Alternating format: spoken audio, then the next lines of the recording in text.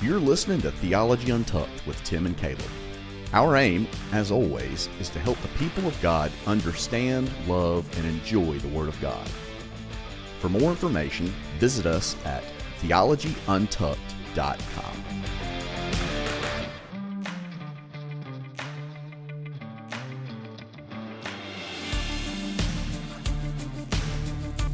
Welcome to another episode of Theology Untucked with Tim and Caleb. In tonight's episode, we continue our Bible series on literary genres. Tonight's episode, Revelations and Apocalyptic.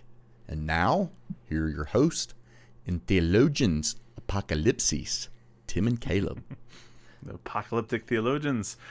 Good evening, sir. Looking forward to walking through the book of Revelation, singular, with you. And as we do so, we get to deal with one of the most misunderstood books and even literary genres in all of Scripture. Because I would say, out of all the genres, it's probably the rarest one that occurs.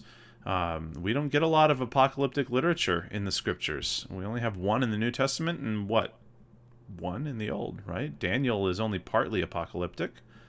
Yeah, I mean, you see some of them themes in the Old Testament, but really this idea of the genre of apocalyptic literature really comes in this era of what would be called the Second Temple period literature. So intertestamental, others, but so like if you've heard of Enoch and things like that were found in Dead Sea Scrolls, and so it's very much a part of John's worldview in his time of writing. Which, doesn't that make sense? So I'm going to propose for an earlier date than most people are on dating Revelations, but and really all of the New Testament, just because of these types of a thing that there you don't really see this type of writing happening into the second and third century where some people like to date this thing. So right. What was interesting on that Latin word, so I didn't know if you know this, obviously the Latin word was apocalypsis, but like in my English and Latin translation, well, when you put in Revelation, apocalypsis is the Latin word. Yep. However, if you put in an S, the word is assumptionis falsus, which I thought was interesting. What, false assumptions? Yeah, that's what I'm like, well, that's interesting. But anyway, we don't know Latin. It's just funny for us to do this thing. I mean, apocalypsis is just a transliteration from the Greek apocalypsis. Correct. Yeah, which is where we get a lot of that from. So, and there's not even those from the Second Temple period, which most of us will know is the intertestamental period between like Malachi and Matthew. It's about a 400-year span of history. But then there was some others that came afterwards, written in the Gnostic ones. There's the Apocalypse of Peter and some of these others that were trying to explain current events from a heavenly perspective as well, and that kind of is one of these aspects of the literary genre. And what's really cool is that Revelation really refers to itself both as a prophecy and as an apocalypsis, which is very unique because you do not typically get those mixed together in a single document in an authoritative sense. In other words, in the canon of Scripture. So you'll get a lot of overlap and interchange and stuff like that in some of the genre, but in Scripture, the book of Revelation, very unique, very, very unique. And anyone who picks it up can see that immediately. Yeah, and of course, one of the things that, Tim, you and I kind of both have is this problem with Bible abuse, and probably, especially in Western Christianity, especially in 19th, 20th century America in the West. Yep. Revelation's definitely abused, probably more than any of the other ones, which kind of leads into the conversation that we're having. What I'm saying is the problem, or rather actually the difficulty with interpretation with Revelations and how we approach that thing that we call exegesis and hermeneutics, because One of the things is unlike in the epistles and the gospels, where we kind of covered this on earlier episodes when we were covering these genres, and how me and you both have a heart for how the New Testament uses Old Testament scripture. And so unlike these areas of the Gospels and the epistles where it will explicitly quote from the Old Testament, you don't have that in Revelation. No. However, Revelation has more Old Testament allusions than any other book in the New Testament. By far. Actually, one could even argue there's more in the book of Revelation than the rest of the 26 books put together as far as allusions are concerned. I kind of call them tunnels, where like just a theme or a concept or an expressive vision just goes right from, say, Zechariah. It bypasses everything else and just, it's like those old Mario games, right? The platform games where you just go you go down, and then all of a sudden you come right back into the regular world again, and here this exact same picture is showing up in the book of Revelation. And if you don't, like most Christians, have a working familiarity with the prophets in the Old Testament, the book of Revelation is going to sit as such an enigmatic text. And we can almost be excused to have a misunderstanding about this, because not only is there so much wrong teaching about the book, but then it also assumes familiarity with other biblical passages that we simply downplay in especially in Protestant circles, that really more of the old pattern side of the West. Like, you'll get some in more liberation theology or in black theology that'll pay a lot more attention to the prophets than you will in like, say, a classically Presbyterian or Baptist church or some forth. You won't get a huge focus on the prophets, and because of this, we really lack the language to deal with some of these allusions, some of these pictures. In fact, we'll read an allusion, we won't even know that it came from the Old Testament. We'll just go like, what the heck's going on with this, olive tree and this lampstand? What's going on? That's just such a weird picture. Oh, well. And it's almost kind of like John was writing to an audience that would kind of already know and understand what these things were, which kind of is obviously the problem for us 21st century people trying to read this through the lens of our tradition or our worldview, because they didn't have our worldview. And this is another thing that in our master's level of things, that your classes on hermeneutics, biblical interpretation, you are taught a little bit of kind of how to do this thing, how the New Testament's using the Old Testament and all that kind of stuff, but they don't have our rules. The authors of the New Testament, John, for example, doesn't have the same types of rules. And so it's like, well, that's one thing I wish we would have had in our master's level kind of course is, what the heck? And I don't know, Tim, maybe it's just me, but I think you too, that while we have such a yearning to dig more into this idea of how these authors are using the Old Testament text, because it's not something that we're just really taught well. Well, we're not taught well because, honestly, I would say... And the time. Yeah, I mean, for the past couple hundred years, our culture had, 19th century evangelicalism was drunk on eschatological. Oh, yeah. The discussions of last things, end of the world, all this kind of stuff. Modernism and its earliest attempts in the Enlightenment were all about learning enough science so that we can make the world ready for Christ's return. Right? I mean, that was literally on the front cover of Bacon's book. He's quoting Daniel 12, this idea that knowledge will increase, men will go to and fro, and then the end will come. That kind of a concept that we're going to usher in all of this. It led to progressive theology and all these types of things, and this overarching infatuation with the end of the world and Christ's return at any moment. And so if you go to the book of Revelation looking for that, you're going to come out sorely disappointed, because it's just simply not what they're talking about.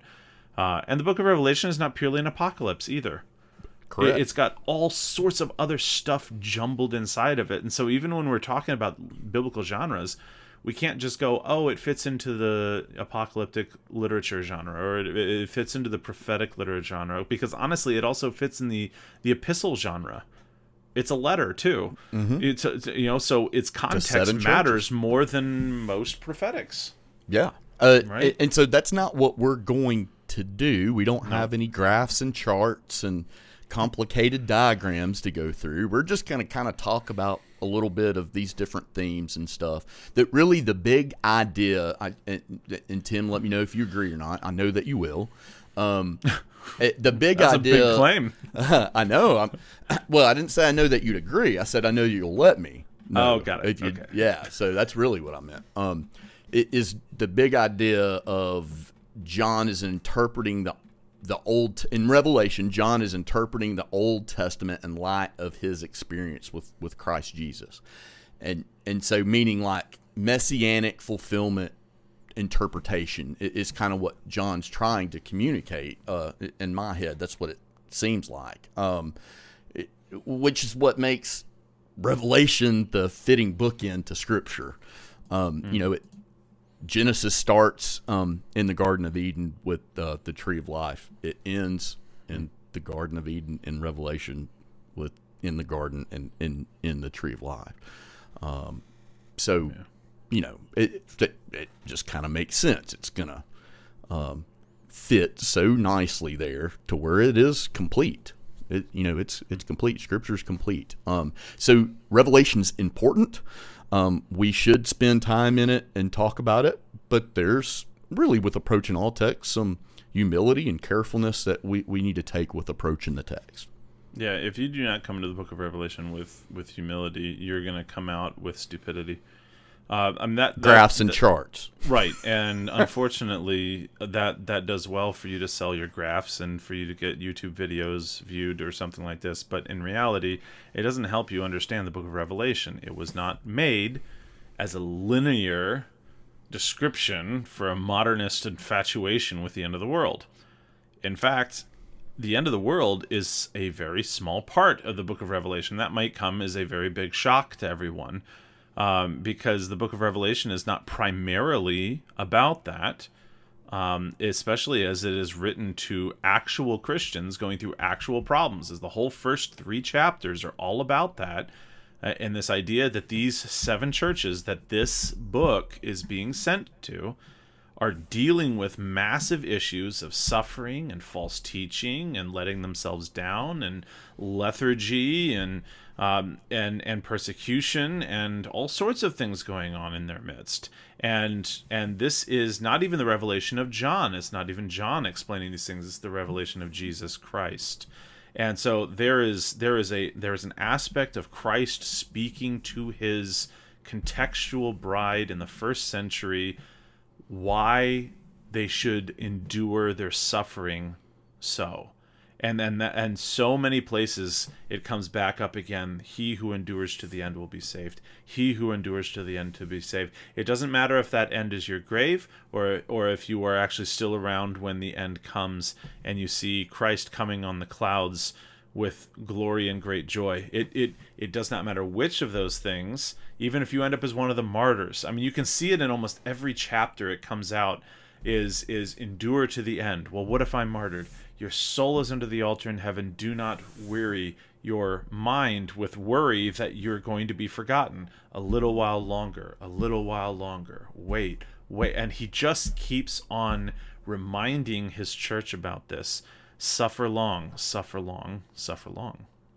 So, Tim, you're basically saying that me or you are not one of the 2 prophets that's in Revelation. The 2 witnesses? The 2 witnesses or the 2 prophets? No. Okay, you sure? No, I am okay. Absolutely positive. There's not very few many. And I'm glad you told me that because man, their end doesn't come real well. It looks a little daunting. Being a little bit funny, but there's some people that have made that claim. Over time, or others have made it about a person. Yep. not what's happening there. And which let's kind of dive in a little bit to this. So we're going to cover a little bit about how John uses the Old Testament. There was a couple of texts, Tim, that I used, which I know you're familiar with. Gregory Beale, G.K. Beale. He's got a really good text on John's use of the Old Testament and Revelation, and he's got several books. Anything on written this. by G.K. Beale is top notch in my book. So he's solid. I haven't read that exact one, but it is now on my reading. And list. He's got some shorter like commentary, I think, with David Campbell and stuff like that. But if you want to take a dive into Revelation, I highly advise finding one of his texts. G.K. Beale.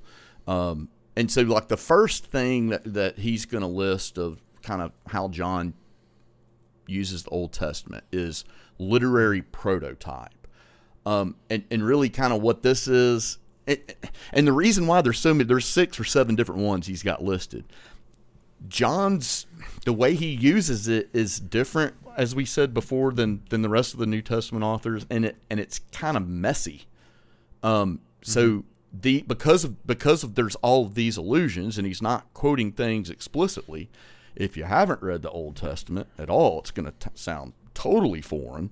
But if you've read the prophets from the Old Testament, especially, you're going to recognize some of these allusions. You should, but how we interpret those is a little bit different. So literary prototype is basically, I look at it as modeling the text after certain patterns in the Old Testament. So, for example, in Daniel 2 and 7, he uses that kind of content in Daniel 2 and 7 to make Revelation 13 and 17. Is that kind of the way that you would view literary prototype? Content sure. And some of these things interweave, because the next one is like the thematic use, and this is kind of very similar. I feel like every time we try to stick it into a mold, it cracks it in bizarro ways. Maybe that's intentional. Yeah, but yeah. Not this, and this isn't a system. These are just kind of things that he says that he does, and some of these things are the same and kind of interweave. Is kind of what we're saying. This isn't like a step-by-step system. Well, he's using some of it's literary prototype and theme. So, like the second one's going to be the thematic use of the Old Testament. Right. So, like the examples of the Old is the divine warrior theme. Celestial events, cataclysmic earthly events that happen in the Old Testament. He'll use that same type of imagery. The day of his wrath. And then the day of the Lord theme, right. Which is a repeated theme throughout the Old Testament. If you read the Old Testament, you see all of these different kind of repeated themes. And it makes sense. This is John's worldview. He knows his Hebrew Bible. He spent time with Jesus. It only makes sense that he's going to do this type of thing and speak this way to his audience. Right.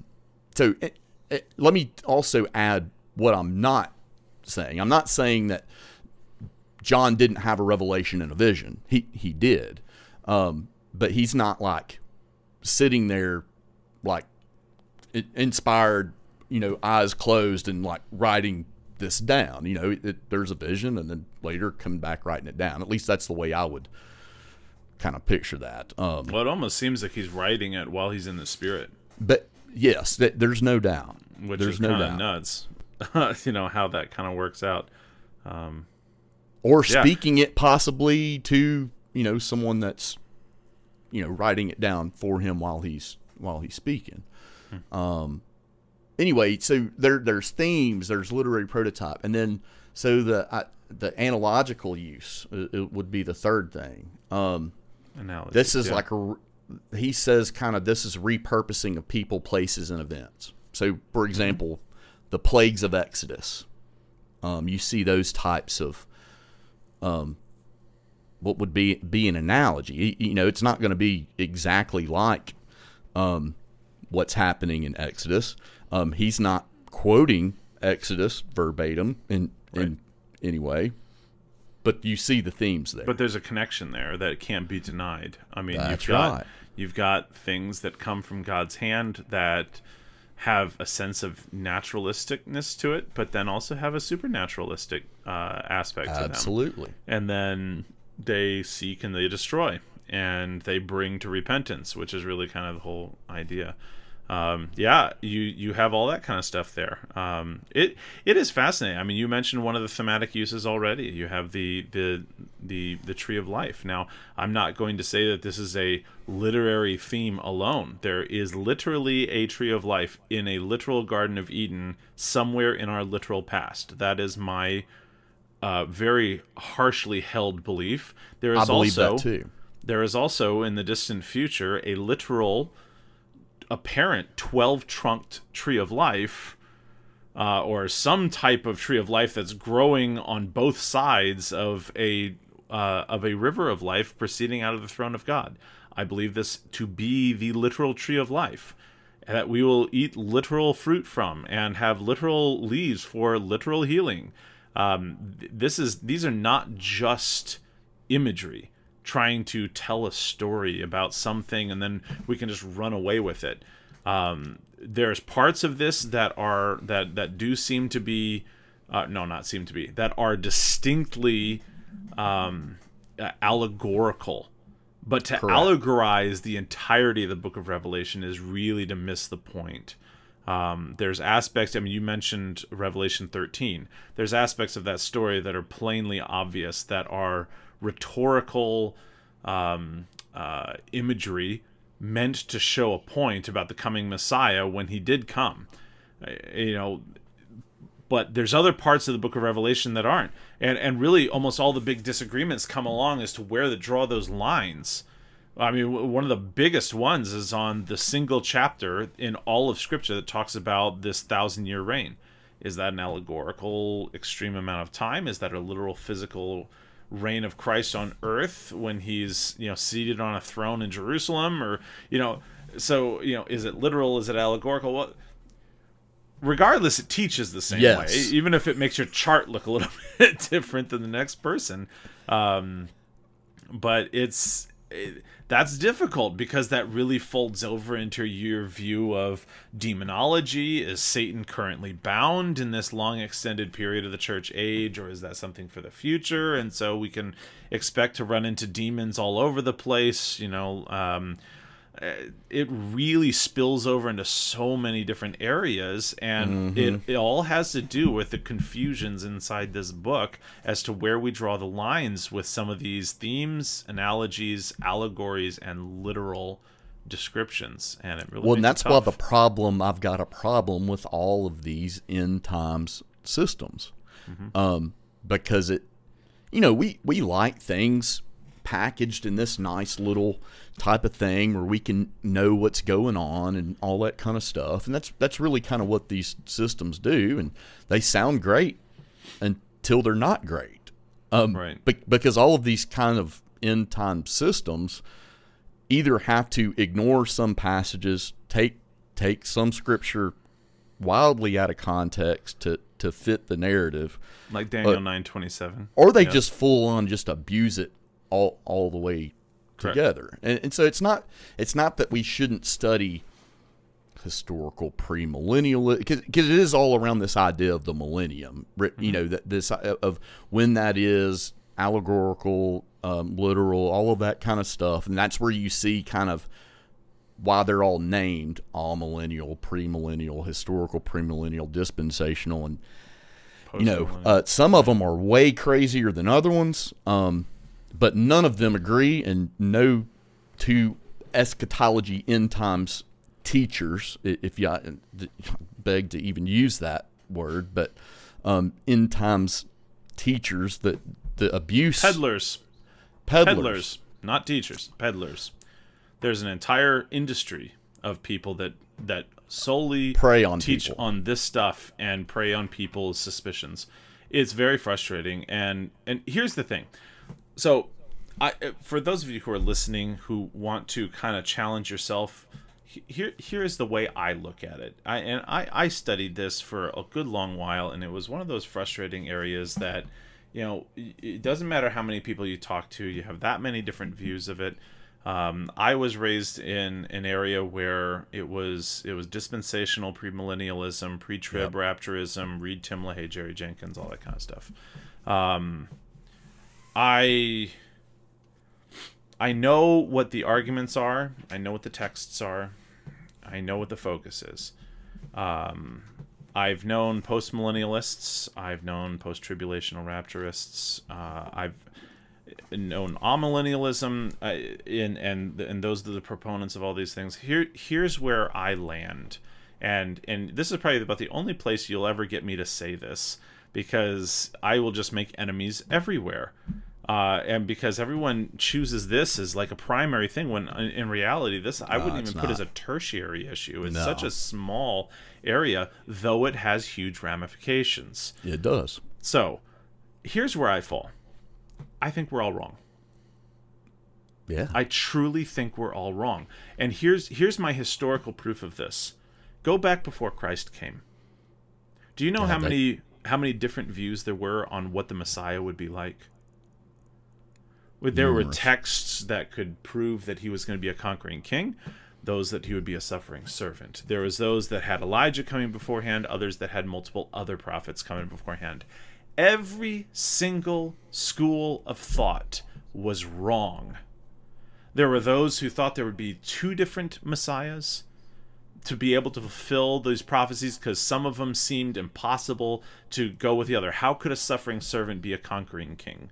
You know, there was so many different aspects about the coming of Christ that every single person got wrong, because the point was not to be clear.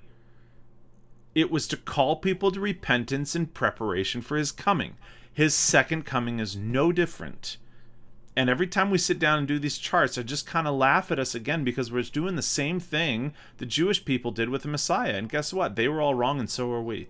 That's my perspective on this. I think every single one of us is wrong. And so where we run into this kind of stuff, not only humility, but I think simplicity tends to reign. There is a definitive difference between this age and the age to come that John is describing for his readers. He's addressing it with language that they would be familiar with. He's putting it into the worldview that God had given to the Jewish people.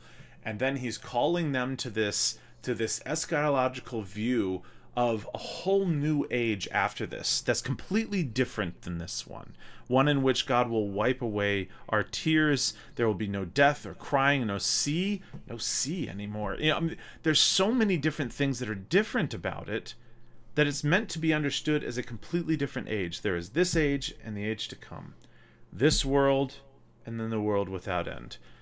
Now, then.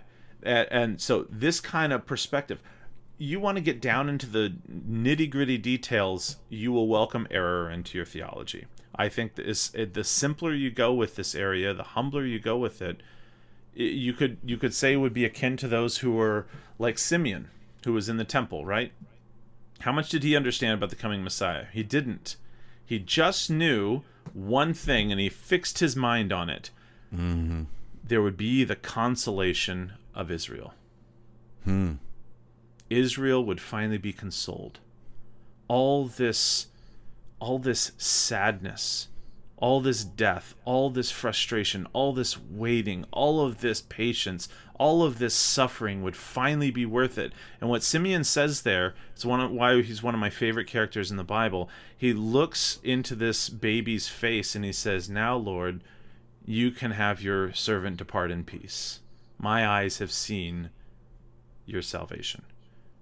And I think that's how we ought to approach the book of Revelation, that there is so much enigmatic about it on purpose. God was not trying to be clear in the book of Revelation as to how the end of the world would come in its nitty-gritty details. And if you're going to it for that, you're going to come out wrong. I promise. Well, yeah, and also, too, I would think that the risen Lord Christ, before he ascended into heaven,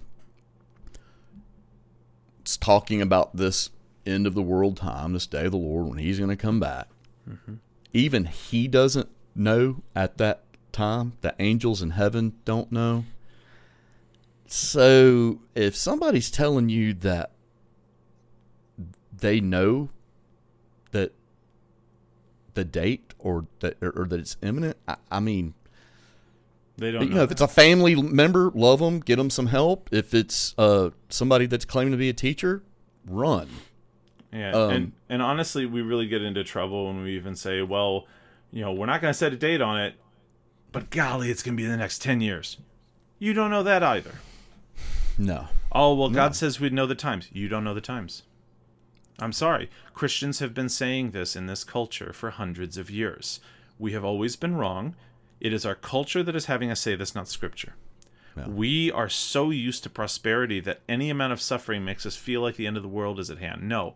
God raises up cultures and he shreds them to pieces and tears them back down again. Just because we may be going into a time where our culture is shredding and in the clutches of God's judgment does not mean the end of the world is at hand. And that's what's interesting too about Revelation. John's audience, is he speaking to an audience in this first, second century that is about to experience these things in real time in their context. Correct. However, they thought the end of the world was coming too. That's right. They did. Paul's having to deal with this issue in Thessalonica. Every subsequent generation afterwards is thinking that the Pope's Antichrist or this person's Antichrist, and also too, it's like, well, Jesus says the spirit of Antichrist is in the world right now. Many Antichrists have come. Many Antichrists have come. So this is going to be a repeated theme. Right. We believe, so like when it comes to any of those systems, number one, yeah, I agree with you. We're all wrong. And number two, I can't marry myself to any one of these systems. I can definitely divorce myself from several of them. Yes. Based upon Scripture. But I don't have a problem changing my theology when I'm with the Lord when it comes to eschatology. I mean, it just, I think it is neat to kind of look at and study as we're looking at the world around us. It's becoming wicked, wicked, wicked, wicked. Well, this has been a repeated theme throughout history. Israel experiences the same thing. So let's get back into John and these types of things that he's seeing and dealing with. Right. So that fourth thing that Beale's going to talk about is, he calls it like a universalizing theology of the Old Testament. Basically, what I believe he's saying is it's basically Scripture's message in the Old Testament about Israel is recast and repurposed on, rather than this nation of elect people, nation of Israel, it's this idea of future Israel that the Old Testament's talking about. And so now in Revelation, that's all recast Israel, and that whole idea of Israel is recast on the world, on the nations that are faithful to Christ Jesus. And then so the other side that's not, whether they be seeds of Abraham genealogically, or if they're not of the seed of faith of Christ Jesus, right, they're that same kind of nation's idea of the Old Testament. So you see those, like he said, he says a universalizing theology of the Old Testament, the content of the Old Testament theology, and he's looking at this in light of Christ and giving this revelation out. Right, and he actually even says it right as his picture of all these things starts. Actually, no, when his vision of this starts. So in Revelation chapter 5, he goes up and he's talking about why it is that this lamb that was slain, that previously was called a lion, why this lamb that was slain is worthy to be able to take this scroll and to begin all of this that's going on. And there's a remarkable thing in here. You say this, it goes recast to faithful nations. It's recast to faithful people out of all the nations. All the nations. And correct. So and I love this new song that they sang in heaven in Revelation 5, 9, and 10. They sang a new song saying, Worthy are you to take the scroll and to open its seals, for you were slain, and by your blood you ransomed a people That's a collective singular, for God from every, that's a plural, tribe and language and people and nation. And you have made them, a collective singular, a kingdom and priests to our God, and they shall reign on the earth. And this idea that there's something more important than ethnicity, than tribe, than language, than nation, than people, whatever it is, you're pulled out of that. That's the actual language, out of all of these and made into one unified group. And it is a remarkable, which was the point the whole time. Right. It was the point the whole time. It was even from Adam forward. Yes, I mean, like it, and of course we've got hindsight, and John has hindsight too in his time. So they didn't have that before Jesus came on the scene, but we've got hindsight. That's why we can definitely look at this and read and go, yes, this is pointing to Christ, and that's what John's doing. He's like, this was all pointing to this, and the mystery now of the salvation of the Gentiles is that's right.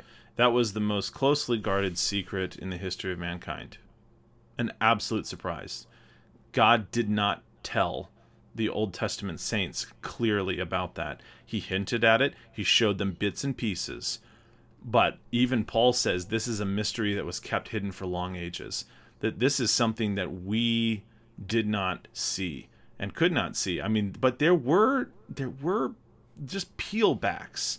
Just hints at it. You know, you get people like Melchizedek, right, who's not from Abraham's line.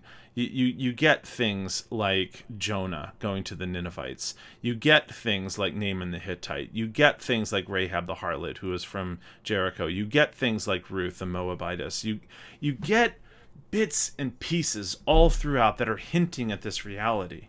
You get at the end of Esther where these people in the Persian Empire were binding themselves to the Jewish people to protect them and became Jews, as it even is expressing. There's issues on how that's translated, but that they're aligning themselves with the Jewish people, at least as Gentiles, and serving the one God.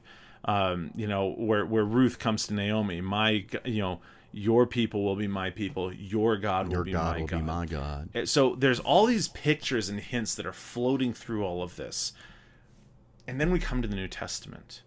Mm-hmm. And Jesus just lays this on. And he's still in the Old Testament times. I think a lot of people forget that. As far as for Testament history is concerned, the Gospels are Old Testament as far as Revelation is concerned. Because Jesus is still working the Old Testament covenant then. So what happens when he comes up to a Syrophoenician woman? She's a Gentile. And she says, my daughter, please heal her. And he says, no, it's not good that the children's food should be given to dogs. Calls him a dog. Right. And she doesn't disagree. I don't belong to the covenant of Israel. This isn't my promise. You're not my Messiah, and yet dogs get to eat table scraps. Yes. Just the little pieces that fall off, that's all I ask for. And Jesus says, now that is the faith we're looking for. Mm-hmm. That's everything about this. And then he heals her daughter. Mm-hmm. Because all of these little breadcrumbs along the way, and we finally come to Acts chapter 2, and I know you're all excited about that passage because it just opens up to the nations of the world. Now we can just speak as Galileans, and someone from Parthia understands me clearly in his own dialect. That is, and it's interesting. The theology of Revelation lines up with what's being said. Correct. In Acts, and it lines up with all these things that are cast in the Old Testament, showing the fulfillment of all of this. Correct. And you are correct. This is why it is set at the end of the canon list. Not only because it wraps it up nice, because it certainly does. Not just that. Not only because it's bizarre, but also because it actually closes the book. It closes it. And it's fantastic. And I'd never, I guess, even thought about this until you were talking about that new song. So that reminds me of Deuteronomy 32, where it's the song of Moses, and Moses is about to die, and that's where you have the Song of Moses, and there's a lot of stuff going on in the Song of Moses. But read Deuteronomy 32. That it talks about how basically how God divided the nations according to the number of sons of God. He basically puts these nations out. He's talking about this Babel event, but Jacob shall be my allotted portion. This is that elect part of Israel that's set apart. This is the calling of Abraham. But that song is now this new song in Revelation 5 that you were just talking about. I just see, so like it's not verbatim. He's not saying, "Hey, Moses said to the people," Deuteronomy. John's not doing that, but just you kind of going through that narrative of the new song. I'm like, there's a theme there. Yeah. And it just makes sense. This is what's in John's head. A couple of other things that we haven't talked. So we've talked about how it's apocalyptic and this and that and these other themes. And so the last two that he kind of lists is what would be direct prophetic fulfillment and then indirect prophetic fulfillment. Indirect prophetic fulfillment is going to be kind of interweaving to these other ideas that it's a typological. Typology's basically a non-verbal foreshadowing of prophecy fulfilled. And this happens throughout other parts. And then there's, he says it's direct. Of course, it's hard to be a direct prophetic fulfillment when you're not quoting from the Old Testament directly. Right. So it's like indirectly direct. So it's a little confusing on that. Mm-hmm. But so like what he would say would be kind of direct prophetic fulfillment is, say Zechariah 12:10 to Revelation 1:7. So like the passage where they will mourn when they look on him whom they have pierced, right? That with pleas of mercy. I don't remember exactly what Zechariah 12:10, and let's see here. I will pour out on the kingship of David and the population of Jerusalem a spirit of grace and supplication, so that they will look at me, the one that they have pierced. Right. They will lament for him as one laments for an only son. And there will be a bitter cry for him, like the bitter cry for a firstborn. And here I just turned to Revelation 1:7. Oh, behold, he is coming with the clouds, and every eye will see him, even those who pierced him, and all tribes of the earth will wail on account of him, even so. Well, looky there. Interesting. Yeah, so, there you have direct fulfillment, direct anticipated fulfillment, at least, of a clear prophetic parallel without a quotation. Yes. And that's kind of just the fun of that. There's this talk about the lampstands and all that stuff. So, that's in Zechariah. There's a lot of stuff, allusions to several things in Isaiah. Obviously, there's Daniel. What other? So let's talk about the two prophets a little bit, because there's a lot of kind of things theme-wise you can look at with the two witnesses or two prophet type of a deal. A lot of people, obviously the Mount of Transfiguration, you have Moses and Elijah there. And so this isn't necessarily an end time system thing, but is it Moses and Elijah come back? If Moses and Elijah come back, first of all, and it's the end time, and these guys show up in potato sacks, I would imagine that the Holy Spirit is going to let us know that this is who these two witnesses are. And the reason I would say that would make sense is because, well, when the Mount of Transfiguration happens and they're there with Jesus, well, Peter, James, and John recognize them as Moses and Elijah. Well, how is it they knew that? They didn't have pictures of them. They didn't have, but they knew that was Moses and Elijah. So, like I said, if the two witnesses come back and Moses, I'm just going to go ahead and trust that the Holy Spirit is going to reveal that to me. If it's just two guys in potato sacks and I'm like, they're crazy people, then that's probably what I'm going to have to assume. Yeah, well, I think with that at least you've got the expression of Moses and Elijah on the Mount of Transfiguration as the representation of the law that and the doesn't prophets. necessarily mean that that's what's happening in Revelation. That's really just hard kind to of extend to this because it really is. Is it John the Baptist and Jesus? Well, no, it's got Revelation 11 verse 4. I mean, the very next verse it explains that these are the two olive trees, the two lampstands that stand before the Lord of the earth. If anyone harm them, fire pours from their mouth, consumes their foes. More angelic, supernatural beings. Yeah, so I mean, if we are talking about a literal thing, we are talking about super angels. I mean, and if we're talking about an allegorical expression here, again, the 1260 days goes back to the work of Daniel, but then you also have the expression of the olive trees, which also comes from Zechariah. And even the two anointed ones from Zechariah chapter 4. There's so much complexity to this, and we are not going to sit here and try to iron this stuff out. But I think the reality is that you have a lot of overlap. Even the fact that these two witnesses in Revelation 11 pray for it not to rain. Okay, that's an Elijah thing. I mean, that's why people think this is Elijah. So, and it's just there again. It's a theme. It's not saying that it's specifically Elijah, but they're also saying it's Moses too, because in the same verses, like they also have the power to turn water into blood. So again, familiarity with the Old Testament leads to seeing these themes enough so that you can be healthfully confused. Does that make sense? Yeah. Okay, I like that, healthily confused. Yeah, because it's a good thing with the Bible. Otherwise, you're unhealthfully confused, which is usually how people sit in Revelation and just go like, forgive me, what the hell is happening in these chapters? If you have not read the Old Testament and you're reading Revelation 11, your mind is jello. You have no idea what is happening. And they're talking about plagues, they're talking about water turning to blood, they're talking about two lampstands, they're talking about 1260 days, they're talking about authority to do this and fire coming from their mouth that.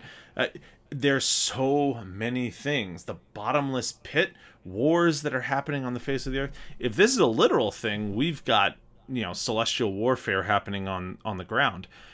If it's spiritual aspects, if this is all pictures of grander things that are happening, I honestly have not settled, because I usually find that when I get very detailed in eschatology, especially in the book of Revelation, I end up in bad places so far, at least. Well, and then it's not always all eschatology end time stuff throughout all of Revelation. So correct. It's like sometimes it's an apocalypse. What? And then look at Revelation 12 now. This is, and I read some work on this by a few people, and I actually agree now that the whole idea of a third of the angels have rebelled and fell comes from this Revelation 12. And that's it, right? But that's not what's happening. Correct. This isn't the fall of the angels, a third of them rebelling. This is the birth of Christ, and this is the birth of Christ. Now it's telling that chapter 12 is telling it through these celestial events that are happening up in the sky, but it is clearly the birth of Christ that is being spoken about. Yeah, it's pretty straightforward that the woman is Israel. but you see how people have like a third of the angels are what the demons are. Like, nope, that's not what's happening. We talk say about that like a dragon, like a third of the stars slipped out of the somewhere. sky. Well, and like if you look at the context of it, it looks like that, because it talks about like he slipped. There's war, and like some of the good angels are trampled upon. It's like, okay. I didn't hear that part of the 1/3 of the angels rebelled. But that's the only place in Scripture where you have traditionally heard that a third of the angels rebelled. Just read the context of chapter 12. That's not what's happening. There's actually a few different rebellions that are spoken about from an angelic realm. There's several different rebellions? We don't know. That Scripture doesn't tell us. This is talking about one event at the birth of Christ where this dragon sweeps a third of the scars for this guy. This is literally half of obviously one Herod verse. trying to kill. This is Herod trying to kill children in Bethlehem. So like, remember your nativity story. Like, this is obviously this type of a thing. So look, that's something that has happened. That's not a future event. That this is something that happened. He never explicitly says, "Hey, this is the birth of Christ here," and I think that's because John's, and it's not chronological order either. So that's another thing about Revelation. Yeah. It's not like, okay, this happens in chapter 1 and this happens in chapter. It's not like That's that. what I It's way was more saying messy. at the beginning. When we come with a linear expectation, we are going to be thoroughly confused. I mean, we're not saying that this dragon is not Satan. Obviously, in verse 9, he identifies him as this. We're just saying that as far as for Correct. clear teaching on, there's half the amount of demons as there are angels. There's half of a verse. That's it in all of Scripture. That is not even when we talk about the Lucifer passages and stuff. Okay, that's not a description of the fall of Satan either. Okay, I mean, when we're talking about this right here, where it's talking about this, and all we know is that this is a vision. It doesn't mean it's direct history, right? Correct. The only direct historical eyewitness account we have to the fall of Satan. Do you know where it is? Well, we've got some stuff in Isaiah and Ezekiel that kind of allude to A possible picture of it, but it's really Genesis 3. Where it no, talks we don't about even have the serpent fall. We just have that he's there. Oh no, that's just it. There's that's only what it's- one eyewitness account in all of Scripture to the fall of Satan, and it came from Jesus' mouth. I saw Satan fall from I heaven saw like Satan lightning. fall from like That's right. it. That's right. Is the Is that in only Isaiah? place? No. But he's there because he's bringing something back to Isaiah when Jesus is saying this. That's in Matthew, correct? Luke chapter 10. Let's look at that because that's interesting to me.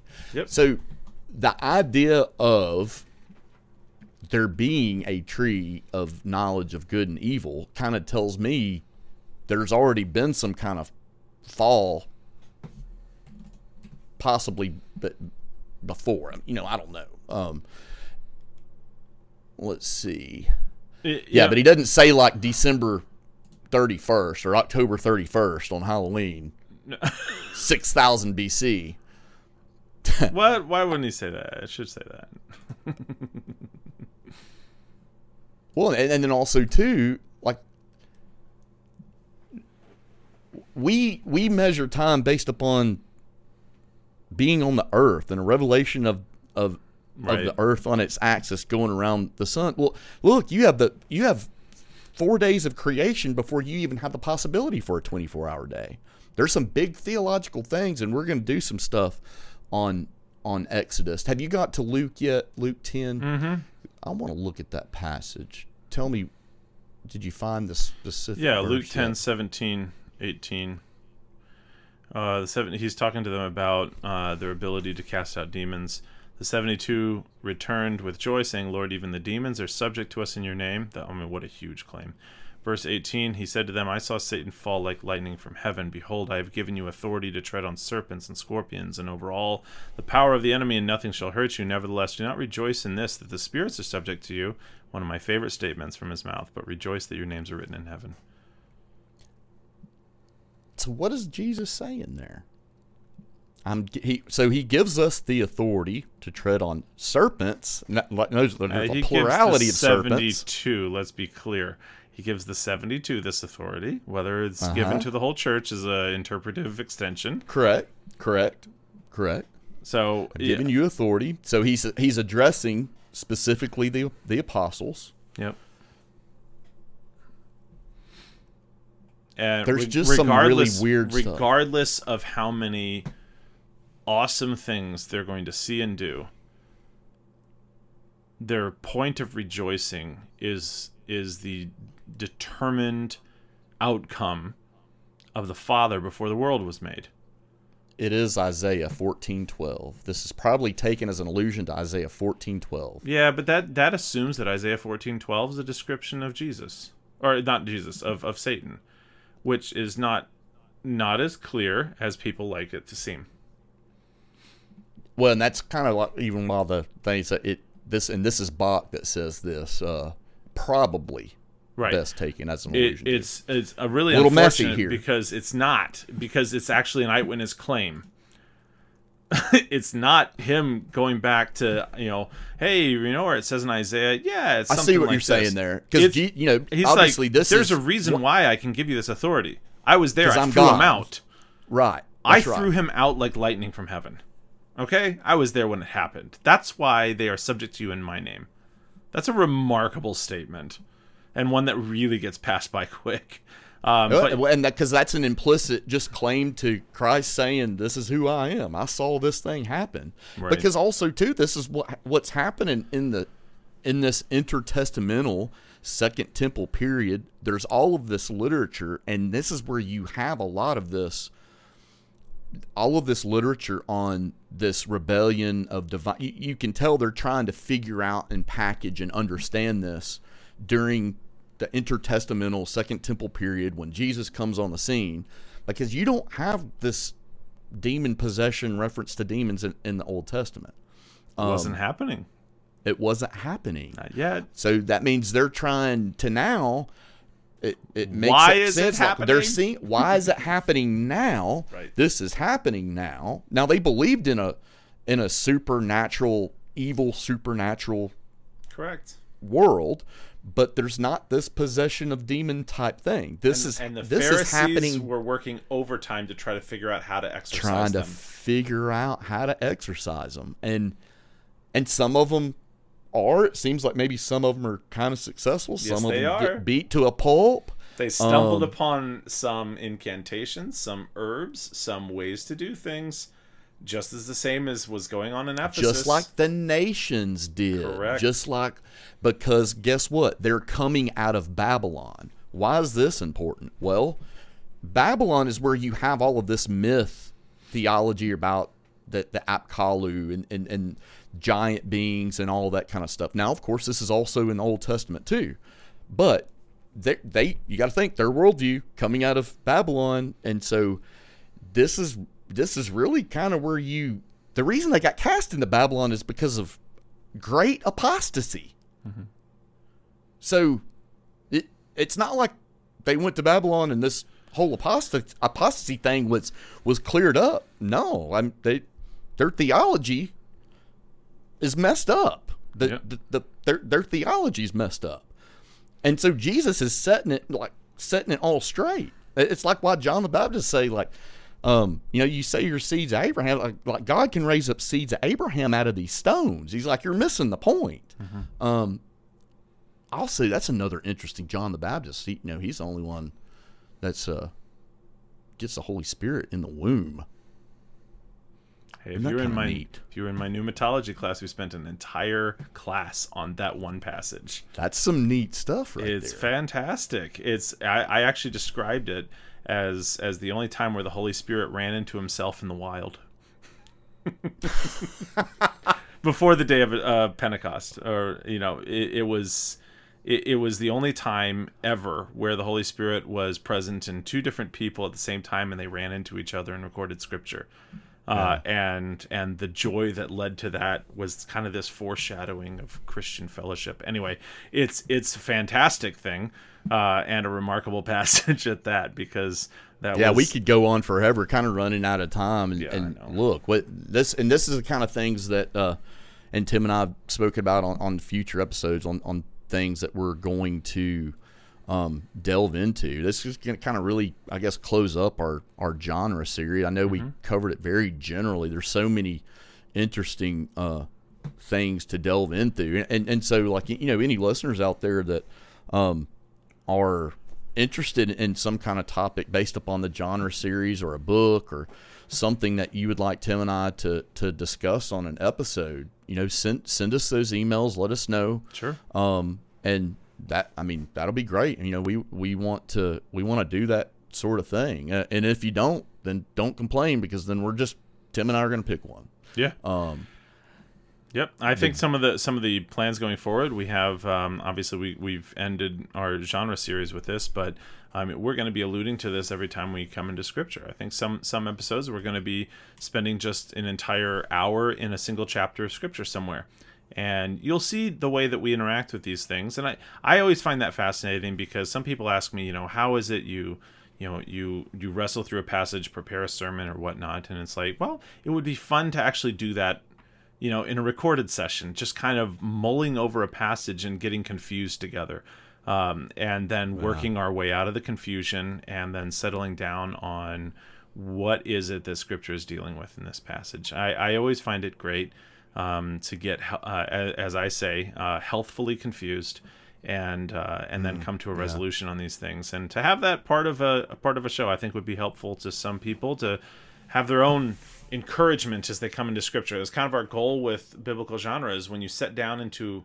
an epistle, or when you set down into a prophetic passage, or a wisdom literature, or historical narrative, or law, that you're not going to be utterly lost. That you'll be able to go, okay, I'm working with something here. I know it's an epistle. Let's keep context in mind. Let's ask that first question: who's writing this, and who are they writing to, and what issue are they dealing with? And that's the way that we need to approach things like this. And it's really a wonderful thing that God has chosen genres of the world to speak to us on language levels that we can understand. Can you imagine if God just spoke to us in a heavenly language that we couldn't translate? That'd be kind of boring too. Where would we be? Right? I mean, we would just... It's much more fun this way. It really is messy. And that's why I love it. Kind of like our lives. Right. Kind of like our lives. It's almost like he spoke to people like they are. Yeah. Well, so Tim's going to close us out here. So in closing, just some closing comments from me, that what we really want you to kind of see, not that Tim and I are just like Mr. Humble Pie, but we also want you to see kind of how we do interact. There's disagreement. There's and that's okay. Notice that we're not. It's good. That it's good. Because we don't all have it figured out. So there needs to be some humility. There needs to be some correction. There needs to be some dialogue and discussion. This is how we grow with one another. So no matter what, not that there's levels, but where you're at with, if you're intimidated about reading your Bible at any level, or if you are a Bible scholar, I encourage you to get with some other brothers, but whether it's 1, 2, 3, and do this thing. Do these types of things like Tim and I are doing, and going through Scripture, and there's so much fruit that comes from that, and that's my prayer for all of the listeners out there, to commit yourself to that. It's this thing called discipleship. Right. You ain't got to make it weird. Get together and read your Bible with some faithful brothers and sisters that you can make it a little weird. You have our permission. Yeah, you can make it weird, but not too weird. Takes all types. All right, let's pray. Close us out, Tim. Father, we thank you for this time together. We thank you for your word. It is a remarkable gift that you have given to us. We thank you that even in that very theme, there's crossovers between a written body of Scripture and a walking body of Christ. That is a remarkable thing that you have expressed to us, and one that certainly mesmerizes the imagination and tantalizes the mind. We do thank you for this evening. We thank you for the book of Revelation, and how it humiliates us and also humbles us, but it also gives us fuel to endure suffering as Christians ought. And we pray that it sits higher in our mind rather than one to be feared. It is one to be revered, and one to come and listen to and sit at the feet of, and learn in light of all the other things you've said to your church throughout all ages. We do pray, Father, as we pass through the coming years, you give us wisdom. We know there's very few things in your word that you say explicitly for us to ask you for. Wisdom is one of them. and we know very much so that we are lacking in it, and we pray that your unending grace would shower that down on us, that we would continually learn to see your world and your word in light of how you interact with us. We thank you for all these things, Father, in your Son's name. Amen.